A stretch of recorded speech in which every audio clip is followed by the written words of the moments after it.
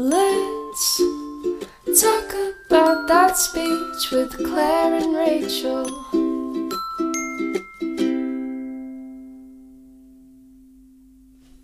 Another day is here, and you're ready for it. What to wear? Check. Breakfast, lunch, and dinner? Check.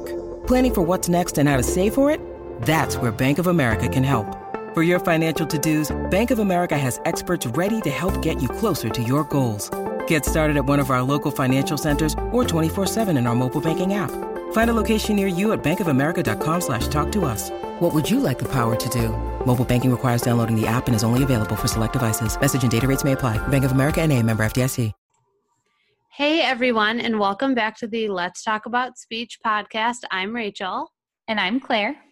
And we are back for another episode. Claire, before we start, I have something to tell you. Guess what? What? Henry. Well, he says mama and he says dada, but the other day he said baby. Oh my God, that's so exciting. And I just happened to get a video of it. You did? Yeah, it's really cute. It to me. Also, Rachel, I honestly thought you were about to tell me you were pregnant on air.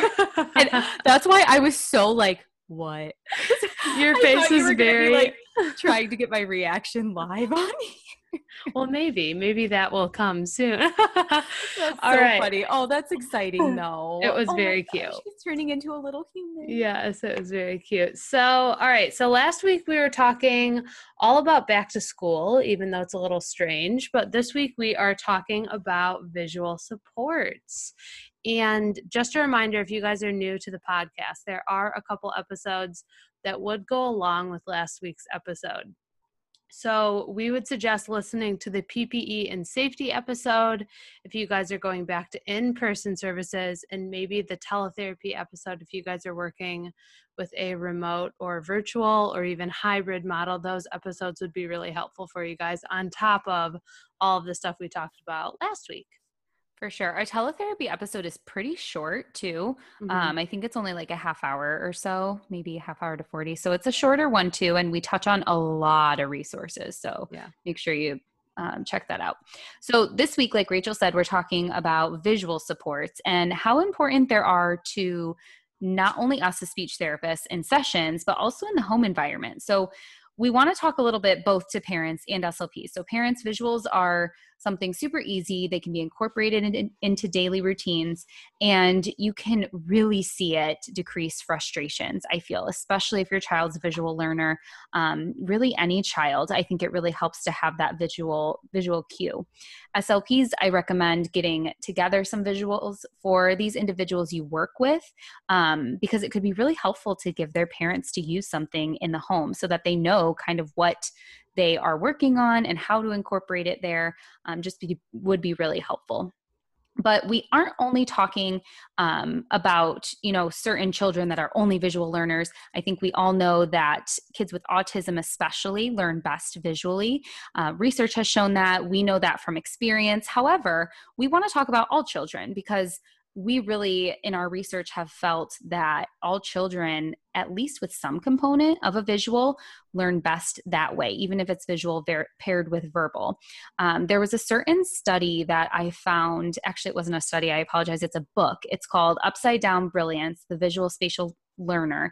It's by Linda Silverman. And I got to read a couple little excerpts and then some articles that referenced this book. And she had found 63% of students. So she surveyed 750, and it was across all ages, typically developing students, and they were found to be visual spatial learners. So the majority is visual spatial. The other were auditory, so learning best from hearing. But that visual component is so important. And then when you factor in kids that have language impairments, kids that have autism, kids that really have any learning disability, having a visual paired with the verbal is so helpful. And I think Rachel and I have probably both seen that with our clients. Like it's night and day sometimes when you bring out that visual.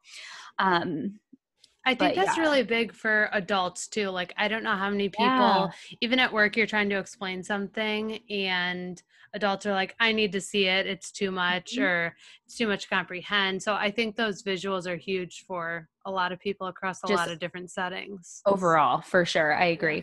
And then another study I found actually on Informed SLP, which I'm sorry, I can't give you the link for it really, unless you're on Informed SLP, because technically it's a paid site, but I am going to summarize it for you really quick because it was a really good article. It was called Visual Supports at Home and in the Community for Individuals with Autism Spectrum Disorders. Long title. But what I like about Informed SLP is that they give you recent articles. So this one was actually done in 2020. So it's super recent. I just felt like it was nice for evidence-based practice, especially when it's something that was done now instead of in 1985 or whatever. So they talked about how visual supports reduce anxiety, they increase predictability, they support communication, and they improve participation. So those were like the main takeaways of how these visual supports were helping children with autism. They also talked a lot about the considerations for parents. So when, as an SLP, you're giving these visual supports for parents to utilize in the home, you need to consider a couple things. You need to consider the accessibility. So do parents have what they need? A lot of times SLPs are going to need to give them because maybe they don't have a printer, maybe they don't have a colored printer even. So you need to provide them with a lot of these things if you're asking them to do something at home. You need to consider their participation. So are these parents actually going to do it? I have a lot of parents that are very highly motivated to work at home with their kid. I have some that are not. So we really just need to see what level they are actually willing to utilize these visual supports in the child's daily life. Because like with anything, if we're not utilizing it all the time and just in therapy session, it's not going to generalize or generalize as quickly. And then another one is active instruction. So this kind of goes along with the parent coaching we were talking about. So you really want to coach your parents through this. So you can't just give them the visuals. Here you go. I made these for you. And then expect them to utilize them at home. They need to know what you do. So invite them to a therapy session or the end of the day and model it for them. Give them some videos to look at. Maybe you're in a school and you don't have time to have all that one-on-one conversation with them. Point them in the right direction of some videos they can watch or some resources that they can learn about what you're doing. So that last consideration is just the information. They really need to have the right information on why you're doing it, not just what you're doing. And that's kind of across the board in this kind of stuff. So for children with autism, the last thing my spiel about why visuals are so important, especially with children with autism, visuals give them access to communication. So some individuals with autism don't have access to their speech mode of communication. So visuals give them that access. And we'll talk a lot about AAC in another episode later. So we won't get into that as much, but we're talking about visual support. So things that are going to help them learn and help them participate better and help decrease their frustrations and behaviors. And I think that's a huge takeaway too, is how strongly these visual supports can really decrease those meltdowns and behaviors. I love that you mentioned the accessibility part for families, because I have a couple of families that I work with right now using different visuals, whether it's PECs or token boards and all of these things we'll get into. But the parents that I work with specifically ask for extras for home and not just one set, because as you know, with PECs, you're working with small, like square pictures, and those can get lost so easily. Or dirty or torn. Yeah, stuff happens. Yeah, so that's definitely something to keep in mind. So each week when we pick our topics for episodes, Claire and I do a ton of research trying to add to what we already know, which I love. I think it's really helping both of us grow as speech pathologists in our field. And when I was researching for this week's topic, all about visuals, I always check on the website ASHA, the ASHA Wire, where they have the leader online. And when I typed in the word just visuals, a ton, and I seriously mean a ton of information came up. On the leader alone, there was over 450 my gosh. I know, articles or tidbits or studies that came up. for the Journal of Speech, Language, and Hearing, there was over 3,000. Now, some of those obviously aren't going to be pertaining exactly to what we're talking about. They might just pull the word visual from something when it's not talking about actual visuals like we are, but a lot of them are. I scrolled through, and a lot of it was comparing benefits to using visuals and not using them in therapy, or how to use them and be more successful. And that just goes to show how important and how prevalent those visuals are in using them in our field. So Claire and I both have a ton of experience using visuals. I use them a lot in my daily speech therapy sessions. I work in an elementary school. I always send out an email in the beginning and probably like the middle of this school year to all of my teachers, reminding them that if they need any visuals to come see me, and a ton of them do. We're always coming up with new and different ideas to see what's going to help students, because you never know. And I have made some very interesting visuals. Just an example. So we're going to dive into these a little bit later and what they are. But for a token board, I had a student that loves, like the Easter grass that you stuff in an Easter basket? He loves taking one of those and watching it blow like in a fan or above the heater or whatever. So I have made a token board with a picture of the heater in the hallway or the heater in the classroom. And he knows that if he does whatever he needs to or works on his assignment first, then he can go to the little heater awesome. with this little confetti or little piece of grass. So you do have to think outside of the box. It's not always as easy as iPad time or Play-Doh. You have to find whatever is motivating for them. Right. Yeah, that's so important. I think across the board, like with these visuals, especially because we utilize them so much to give reinforcements, kids can like just about anything. And then so you'll hear me say this later when we talk about PECs too, but I feel like a lot of times therapists or parents or teachers are like, they're not motivated by anything. There's nothing that motivates them for some of these more severe kids. And I don't believe it, and I will never stand for it. I think there's always something that will motivate them. I don't care if it's just clapping or if it's something so simple that you would never even think it's something they would like. There is something out there that we can make as a reinforcer. So where to find these pictures, we want to give you guys some links. Rachel, does your school give you access to like Boardmaker or anything like that? So we do have Boardmaker. We had like the super old comes on like a CD Boardmaker. We had that at our school as well. It was super old, but we had it, which was nice. It's a bunch of pictures. I don't even know what the Boardmaker membership gives you totally now. I know there's a lot of new pictures. They give you some free activities though. Like if you have a login with the Boardmaker online site or whatever it is, there are some free activities, but you can't make your own. So it's kind of, you get what you have there and whatever's available. So the membership annually is $100. So it's pretty pricey, but that's something that I think you could talk your school into getting for the SLPs, because you could probably all just share the login and then you all have access to all these pictures. And I think Boardmaker is a really good one to find some of those basic pictures, especially making a schedule or kind of going throughout their day, the weight breaks, stuff like that, I think is really good. Lesson Pics is one that I used in the outpatient clinic I worked at, and that's $36 a year. So it's not as much.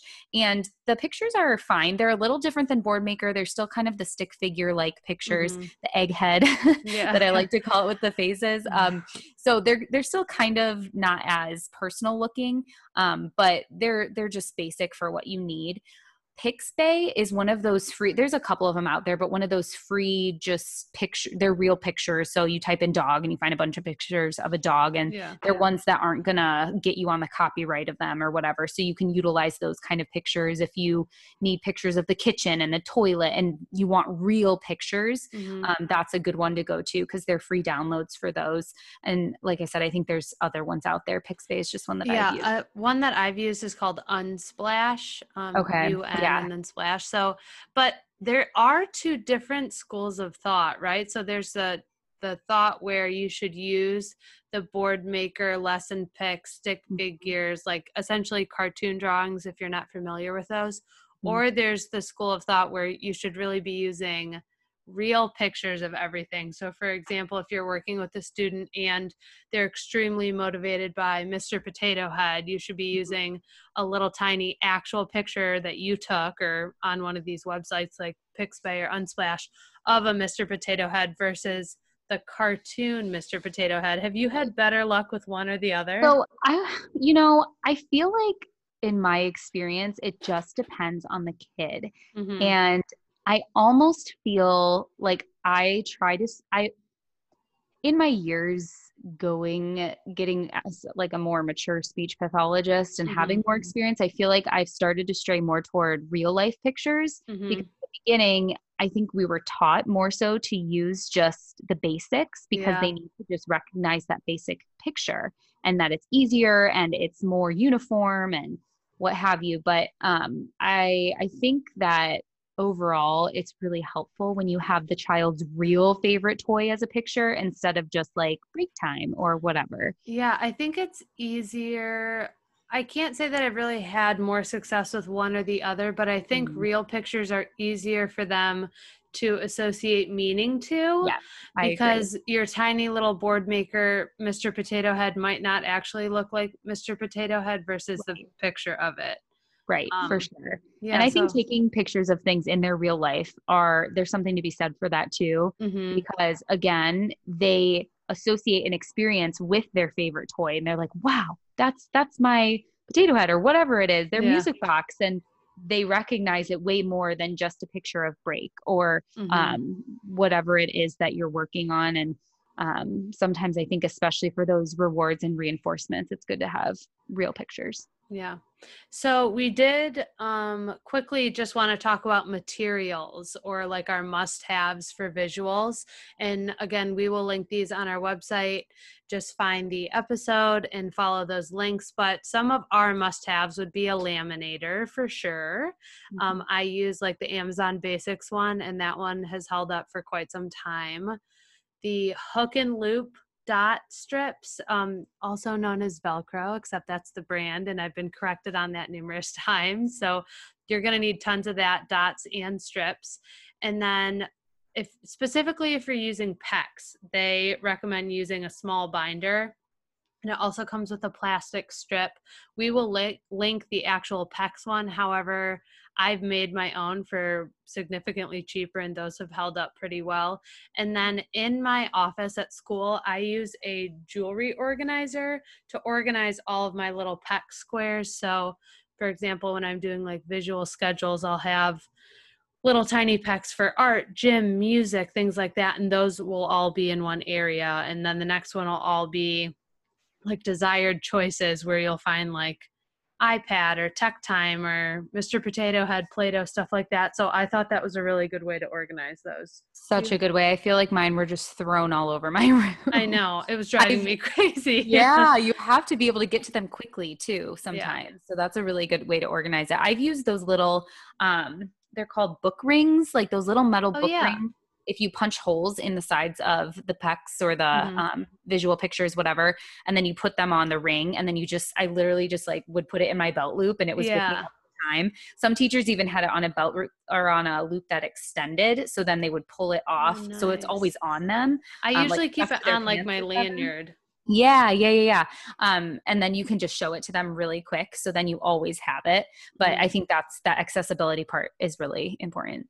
Yeah, the other thing that I was going to say is cardstock if you can, because these get a lot of use, but cardstock can also be pricey. So I've even glued, like you print them out on regular paper, glue stick them to a manila folder and then cut that out. Or and then cardboard. I've done that too, even because it's thicker, like just get some cardboard boxes and cut little pieces out there. Yeah. Use what you have. Yeah. So the first thing that we're going to talk about is PECs, or the Picture Exchange Communication System. And the first point that I want to stress about PECs is that it's different than just using those small board maker pictures like we were just talking about. I've had a lot of SLPs or teachers get confused with this, and while using those tiny little board maker pictures is still using a visual and beneficial, it is different than PECs. PECS is, it's evidence-based practice. So it is an actual system that you're supposed to go through. Therefore, you're not supposed to skip steps. So there are different phases that we're going to talk about, and you're supposed to go through each phase until they're mastered. And you're following this certain protocol that's backed by all this research. So I've been the same way. I've seen some people adapt PECS, which is awesome. But I also think that for long-term progress, I would try and go through these phases as well as you can in their entirety, because it's proven for a reason, and it's research-based for a reason, because it really works if you can get through all the phases. Yeah, so PECS is broken down into 4 main phases and then 2 additional phases after that. So first, we'll go over those phases, and then we can talk about how we can practically use this. I'm also going to link 2 different videos for you guys on our websites. One is an introduction video, and this is your warning. It's from 1998 and a little boring. It's 30 minutes long, but it really does give a good overview of the different phases, and you can see them going through that. So if you can get through it, I suggest it. And then the other one that we'll link is Getting Started, and that's only 4 minutes, and they only touch on, the first phase or 2, but they are pretty helpful. We're also going to link a flow chart, and this was on the PECS website, and it asks you some questions about if your student or child or client that you're working with is ready to use PECS. So that might be helpful for you guys too. But for the first phase, this is the how to communicate phase. And this is where individuals learn to exchange single pictures for items or activities that they really want. So they suggest, and we suggest, having a desired item or a reinforcer, and they suggest having at least 3 of them to start. So these are items that maybe they resist to have taken away, they love to play with. You can use food. Like Claire said, there's something that motivates them. You just have to find it. Yes, I promise there's something. Like, I truly can't tell you how many times people have been like, no, nothing motivates them. No, there's something. Yeah. And I have used peekaboo as one, like even just an action. It doesn't have to be something tangible either, because I think people get stuck in thinking it has to be something that they get. It can be something as simple as a song that you sing, or peekaboo, or I don't know, something that you give them that's social if they seek that social attention. That's a good point that I think a lot of people think tangible. So anyways, you're going to find those reinforcing things, and then you're going to make those corresponding pictures, whether you use Boardmaker where they're tiny little illustrations, or you decide to use the real life picture of them.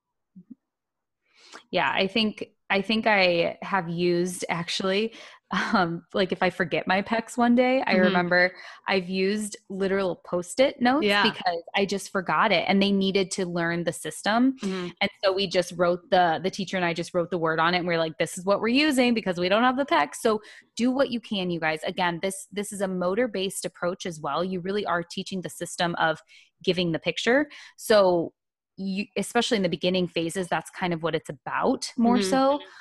So just utilize what you can, and you're going to make mistakes with it sometimes, and just go with it. Yeah. So in that Getting Started videos where they show this first phase, and they suggest you have an additional person there. So if you're in like an outpatient setting or private practice or something, when you can have the parent there, that's great. But as we know, in schools, a lot of times you don't. But essentially what you're doing in this first phase is they're just tying meaning to that little picture. So say, we'll go back to the potato head. Say that's what they're working for. They have the tiny little picture of the potato head. You have the actual picture of the potato head. And what you want them to do is hand you the picture. So that's their action of requesting. And then you hand them the Mr. Potato Head. So once we have that phase, that first phase done, we move on to phase 2, and that's the distance and persistence phase. So you're still using those single pictures, and individuals learn to generalize their new skill by using it in different places and with different people across distances. So they're also taught to be more persistent communicators during this time. So they can hand me the potato head. They know how to request it well. Now we're going to work to using it with their teacher or with their paraprofessional or with their parents or with their sister or at home or during lunch, or not just in your therapy room during that structured time. Or you have them walk it to you. So like I was in a phase with this kid and I would put his PECS book down. Mm-hmm. Then I would walk across the room and he had to get his PECS off and take it to me. Yep. So I wouldn't count it if, he walked to me first. I was like, I don't know what you want. You have to go get your picture. And then he'd have to walk back. And this is a kid that just hated to move around. He just wanted to sit down. So it really challenged him. And this phase really challenges kids because they have to work harder. Mm-hmm. And then, so once they have that, they can do it across different settings with different people, different situations. That's when you move to phase 3. And this is called the picture discrimination phase. So this is where individuals learn to select from 2 or more pictures when asking for their favorite things. And I do want to back up. For phase 1 and 2, don't only use it for potato head because they're going to think it's only for that activity. Use it for, that's why they recommend those 3 desired items in the beginning. So then when we're in phase 3, you're going to have 2 of those items. So you're going to have Play-Doh and potato head.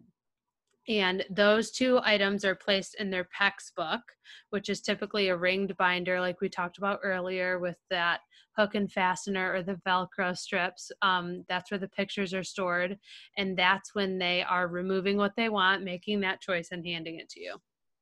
And I will say that a lot of the kids I've gotten to this phase with, you find out that they've memorized the motor movement, but they have not visually gotten the pictures. They don't visually discriminate between the pictures at all. So you really need to watch out for that. And if that happens, what I've done is I've put a super non-preferred item in there. So a sock or broccoli or just something that they would never, ever, ever ask for. Mm-hmm. And so you put the sock next to the music box and you teach them to visually discriminate that they have to look, because there will be kids that just don't even look at all. They just put their hand down, they grab it, and they give it to you because they've learned the motor movement. They know what to do, but they're not making a choice. And that's a big part of this, is learning to choose. So that's part of communicating what you want, right? Like you have to tell what you want. Yeah. So you want to make sure that they're still able to make that choice, that they're not just grabbing it and doing what you want them to do with it. Yeah, I think that's why sometimes actual pictures are probably more preferred, because even a tiny little cartoon drawing of a broccoli might look more, I don't know, appealing than it actually is. Well, and maybe they think it's a tree for outside. Yeah. I want to go outside, so they pick it. Yeah, I 100% agree with that. Yeah, so then once they're done with phase 3, they move on to phase 4, which is the sentence structure phase. So this is where individuals learn to construct those simple sentences on the detachable sentence strip. So that's included if you get the actual binder from PECS. And usually to start those sentences, we do I want, and then they pick the picture. And that's how they're requesting that item. But again, if you don't purchase that, it's as easy as laminating some cardstock, or like Claire said, some cardboard, just to make it a little bit more sturdy. So then after those 2 phases have been met, those are the 4 basic. There are 2 additional phases after that that you can introduce to help those individuals learn to expand their sentences by adding things like adjectives, verbs, and prepositions. So the next phase would be phase 5, and that's responsive requesting, where individuals learn to use those PECS to answer questions such as, what do you want? And then once they've mastered that, you move to the last and final phase, which is phase 6, and commenting. And this is where individuals are taught to comment in response to simple questions such as, what do you see? What do you hear? What is it? And they learn to make up those sentences starting with I see, I hear, I feel, or it is a, and then whatever the item is that you're talking about. Yeah, and I love PECS because I feel like it gives kids, especially that just are refusing to use maybe a higher tech version of an AAC, it gives them something because they're visual, but they're not able to activate icons on an iPad. I know these iPad systems are all the rage right now for AAC. And sometimes a child isn't ready for something like that. They need something lower. And we'll get into that in another episode. But I think that that's something super helpful about PECS, because a lot of these kids just need to know what communication is. And that's what PECS does. It supports that interaction. The individual isn't just pointing to the picture he wants. He's picking it up, he's reaching, handing it to his partner, and he's releasing it, giving it to the listening partner. And that's so huge in this. And the data collection sheets really outline that. So when you're taking data for these PECS sessions, you really want to look at that. So on the PECS website that we link, there are the free data collection sheets. So you can see what I mean by this, but there's different columns. So there's the pickup, reach, and release column. So you have to check, did they pick it up by themselves? Did they reach by themselves? And then did they release it to give to you by themselves? And then there's also a column that says, is it hand over hand? Did you have to like support them? A lot of kids will require either full hand over hand support, partial, which is just like at the wrist, or minimal, which is maybe at the elbow. There's some different prompting that goes on with that they teach you in the training, but you kind of want to back off on your prompting, but you probably will have to start with that hand over hand, because they're not going to fully understand that you want them to pull it off, reach, and hand it to you. There's a lot that kind of goes into that. At the school that I implemented it at a lot, when I worked in the schools, we taught the paraprofessionals or the aides in the classrooms to implement this as well. So when I wasn't around, I gave them the data sheets and I was like, this is what you do. I need you to do it at least 10 minutes a day, or like during snack time. I think it was actually during times that I had them do it during their snacks or whatever it was. It was scheduled into their day. So by the end of the week, I had 5 separate data collection sheets. And how awesome is that? Because you can see so much more progress that way instead of just in your speech sessions.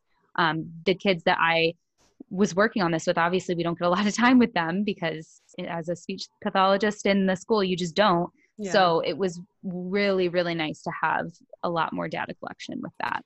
Have your families that you've been working with been receptive to this? Because I've had some say, well, that's not talking. That's not communication. Why are you spending so much? And then I've had others like very interested, very involved, happy that their child is doing that. Right. I will say that I feel like the parents that have been the most enthusiastic about it have been my older kids. So the ones that when I was working the school, I did K to high school. So I worked with, there was the year that we were trained in PECS, and we honestly implemented it with every single one of them in the moderate to intense room, because they all needed a form of communication, and we were doing iPads, but they weren't really responding to it. And so we did PECS, and we did it as a group, and we had, the designated PECS time.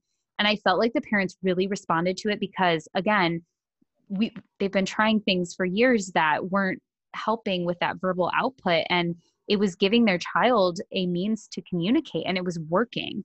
So I think that parents definitely, they need something tangible to see that something is working for sure. And I think parents would agree with me in that. You just want to know that it's going to work. And unfortunately, with a lot of these things, kids are so different that we're just not sure what will work for them.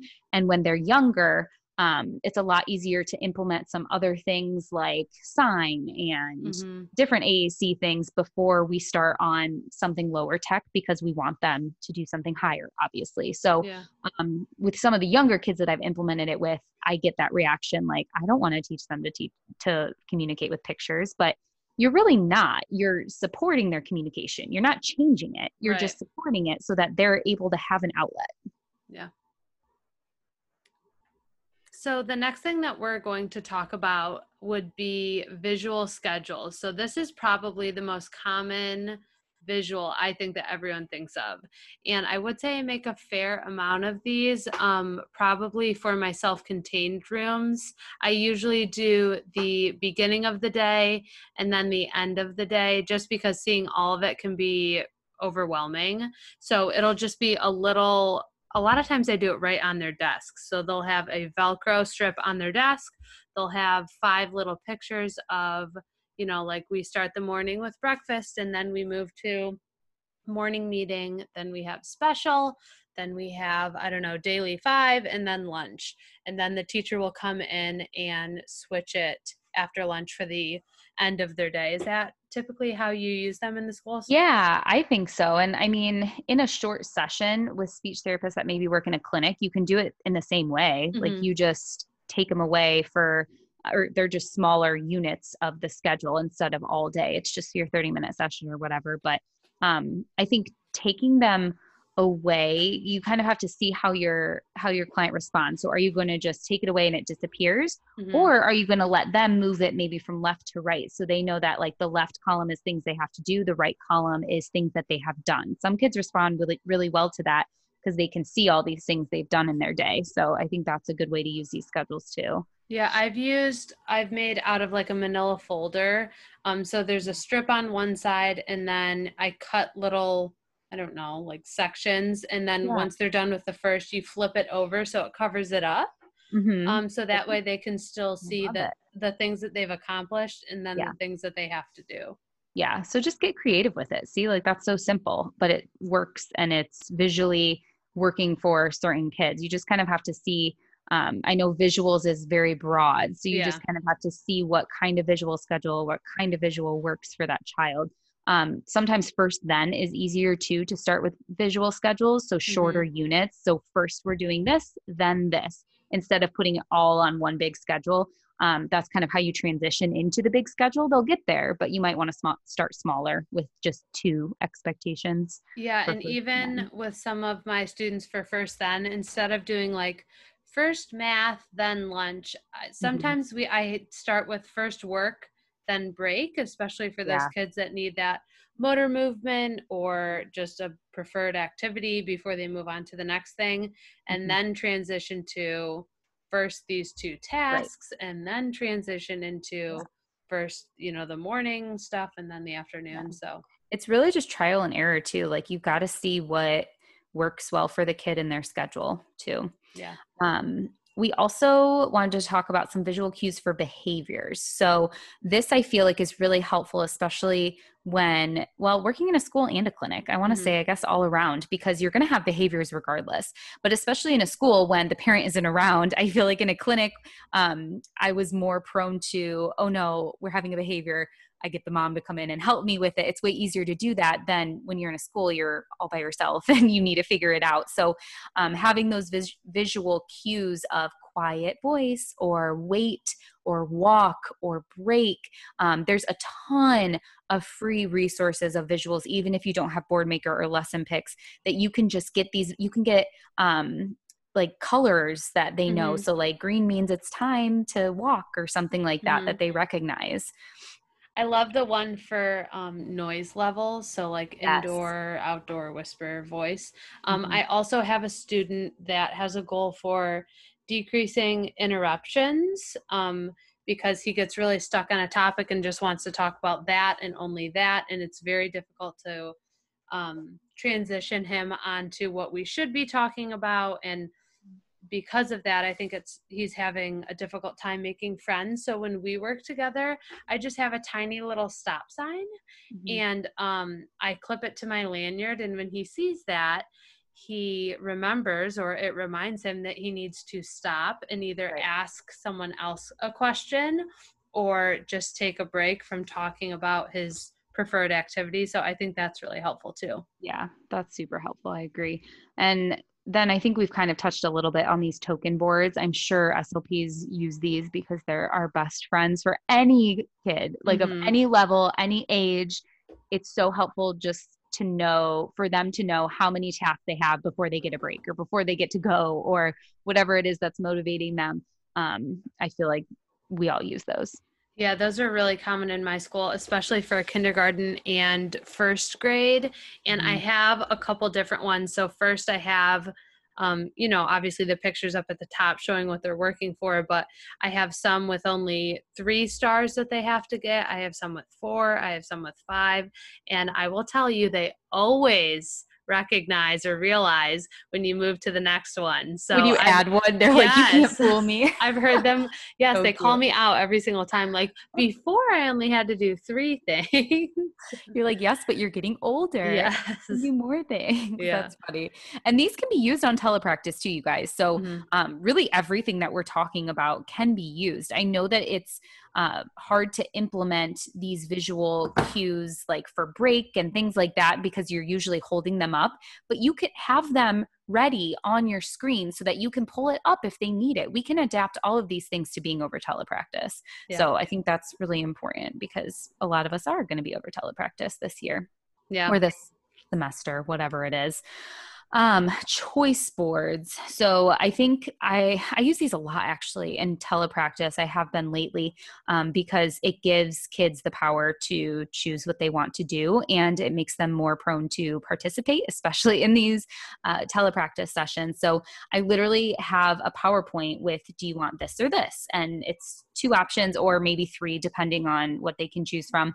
And then I literally copy whatever that is onto the slide with the token board. So I'll have 2 separate slides on that PowerPoint and then the next will be the token board slide. And so they have 5 stars and then they get Minecraft video or whatever it is. And I put that picture on there so they know what they're working for today. I also have some clients that I'm working on making choices with. So these visuals are really important when you're working on what do you want or which way should we go? Like there's some interactive stories and stuff that I use with making choices too. And sometimes just having the 2 visuals instead of all the things in the story or the words around there, just the visuals to choose from is very helpful. Yeah, I feel like I don't use these as much typically just because they know what they want to work for, but I do agree that it can be really rewarding for the child to kind of have that autonomy to pick their choice or reward. Yeah, for sure. And then timers, this can be on your phone. It can be a picture of a clock. I don't care what it is, but children do need to know the concept of time. So obviously they can't spend all day with you. They also can't only spend 1 minute with you. That's not how it works. There's a certain time.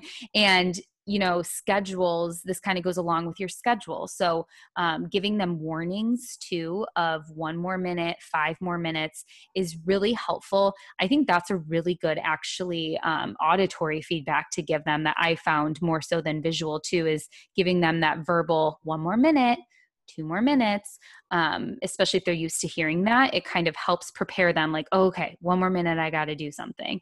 And they respond really well, I think, to the auditory timer feedback too. Like if a timer goes off and rings, that's kind of more so with that auditory feedback.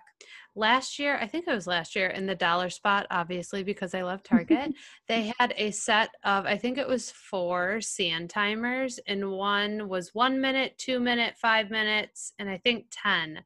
That's and awesome. Those have been like the number one thing that my kids love. And I saw someone post this year that Michael's craft store has them. So cool. I would put that out for sure because I love those. I agree. So many different types of timers. That's awesome. That feedback is awesome for them. Mm-hmm. So next we're going to talk about social stories. Sorry, Claire, I cut you off. No. I was going to say we were going to talk about social stories next too. We're just keeping up with it. All right. So for social stories, you can find them for pretty much anything. And even if you just Google, blank social story. So for example, fire drill social story, because I know that's something that I always have to work on with my kiddos that are self-contained or have ASD, or noisy lunchrooms, or making friends, or even like personal hygiene things. I know we've talked a lot about COVID social stories, and there are a ton out there. And I think that visual with the short sentences that are really important and kind of tie meaning are extremely helpful. And read something you read every day so that it becomes systematic and they know what to expect. They know what's going to happen. These are something really good too, to give parents to have at home too, because there's not just social stories for things that happen at school. There's a lot of things that can happen at home too. So I think social stories are really important for parents to have access to as well. Yeah. Visuals in fluency therapy, so stuttering therapy. I usually always actually make some sort of visual cue for my client that I'm seeing of their fluency strategy. So whether this just be like me holding up my peace sign, whether it be an actual picture of whatever it is, my client and I make it together so that it's something that they recognize that they want to do. Again, it can be a gesture or it can be a picture, whatever they want. The point of the visual for them is so that I'm not interrupting them. It decreases my amount of interruptions, which is usually something that clients that stutter really have that complaint about, is that people interrupt them when they're not finished. And I never want to be that person. So it really helps me to hold up my sign or do my gesture instead of being like, oh, stop, you need to do that again. You need to use your strategy. First of all, that's annoying. Second of all, again, you never want to be interrupted when you're trying to say something. So I think it makes it a lot more positive for them when you're utilizing visuals with stuttering. Yeah, I've also used the bumpy road versus a smooth road.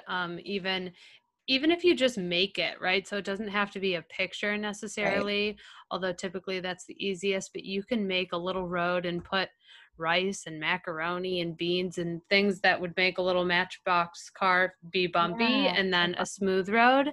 And I've had a lot of success with that. There's also the visual with a turtle talking. I'm not really a huge fan of that one because I feel like it can have kind of a negative swing to it, because then they might be worried that their speech is too slow and then they feel like they need to compensate by going faster, but then they get stuck. But I don't know. I've had some success with that too. Yeah, that's a whole nother thing. Like there's some recent people that say, you shouldn't focus on slow speech, and that's what turtle talk is. But at the same time, the turtle could be a cute way just to remind them, hey, I really need to think about what I'm going to say and go through my words a little slower. But yeah. Yeah. So that wraps up everything we have to say about visuals, but we want to hear how you guys are using visuals in your therapy sessions too. And we know there's so many ways. So seriously, tell us. We want to know all the ways you use them. For sure. So feel free to either DM us on Instagram or email us, because we would love to share the ideas that you guys are using too. And I feel like I always learn from you guys. Like this whole community is awesome, this SLP community on here. So please let us know some things that we didn't talk about that you use, because it's great to hear about. And then kind of switching gears, don't forget about our shirt campaign that's going on right now. If you follow us on Instagram and Facebook, you have seen our posts about it. They're super cute shirts that Rachel designed. She's awesome. She's the brains behind that operation. I'm not as creative, so don't expect that from me, but they're super cute, and they have the rainbow with Your Words Matter, and donations will be made to the Children's Lebanon Crisis Relief Fund, which we feel so strongly about. That was so devastating what happened a couple weeks ago in Beirut, and we really wanted to give back, especially having a platform of you guys who are so supportive. So you'll get a shirt out of it, and you'll be supporting a great cause. Yeah, we've had a ton of you buy them already, so we will shout you out for sure next episode. So that wraps up this episode, and thank you guys again so much for joining us. As always, you can find me, Rachel, on Instagram at SuperSweetSpeech, and if you or anyone you know is in need of speech therapy in Southeast Michigan, feel free to email me at speechessupersweet@gmail.com. You can also follow the Let's Talk About Speech podcast on Facebook and Instagram, which a ton of you have been doing. So we see you and we love you. So make sure you give those a like and a follow. And don't forget to check out our website, which is letstalkaboutspeech.com. And you can find me, Claire, on Instagram at kindly_speech, or my Facebook page, Kindly Speech LLC. And if anyone in Virginia or Ohio area is in need of speech teletherapy, please contact me, kindlyspeechllc@gmail.com. And then Rachel and I always also still have an email for the podcast. So you can send any of your feedback or questions or suggestions to there if you want. Let's talk about speech podcast@gmail.com.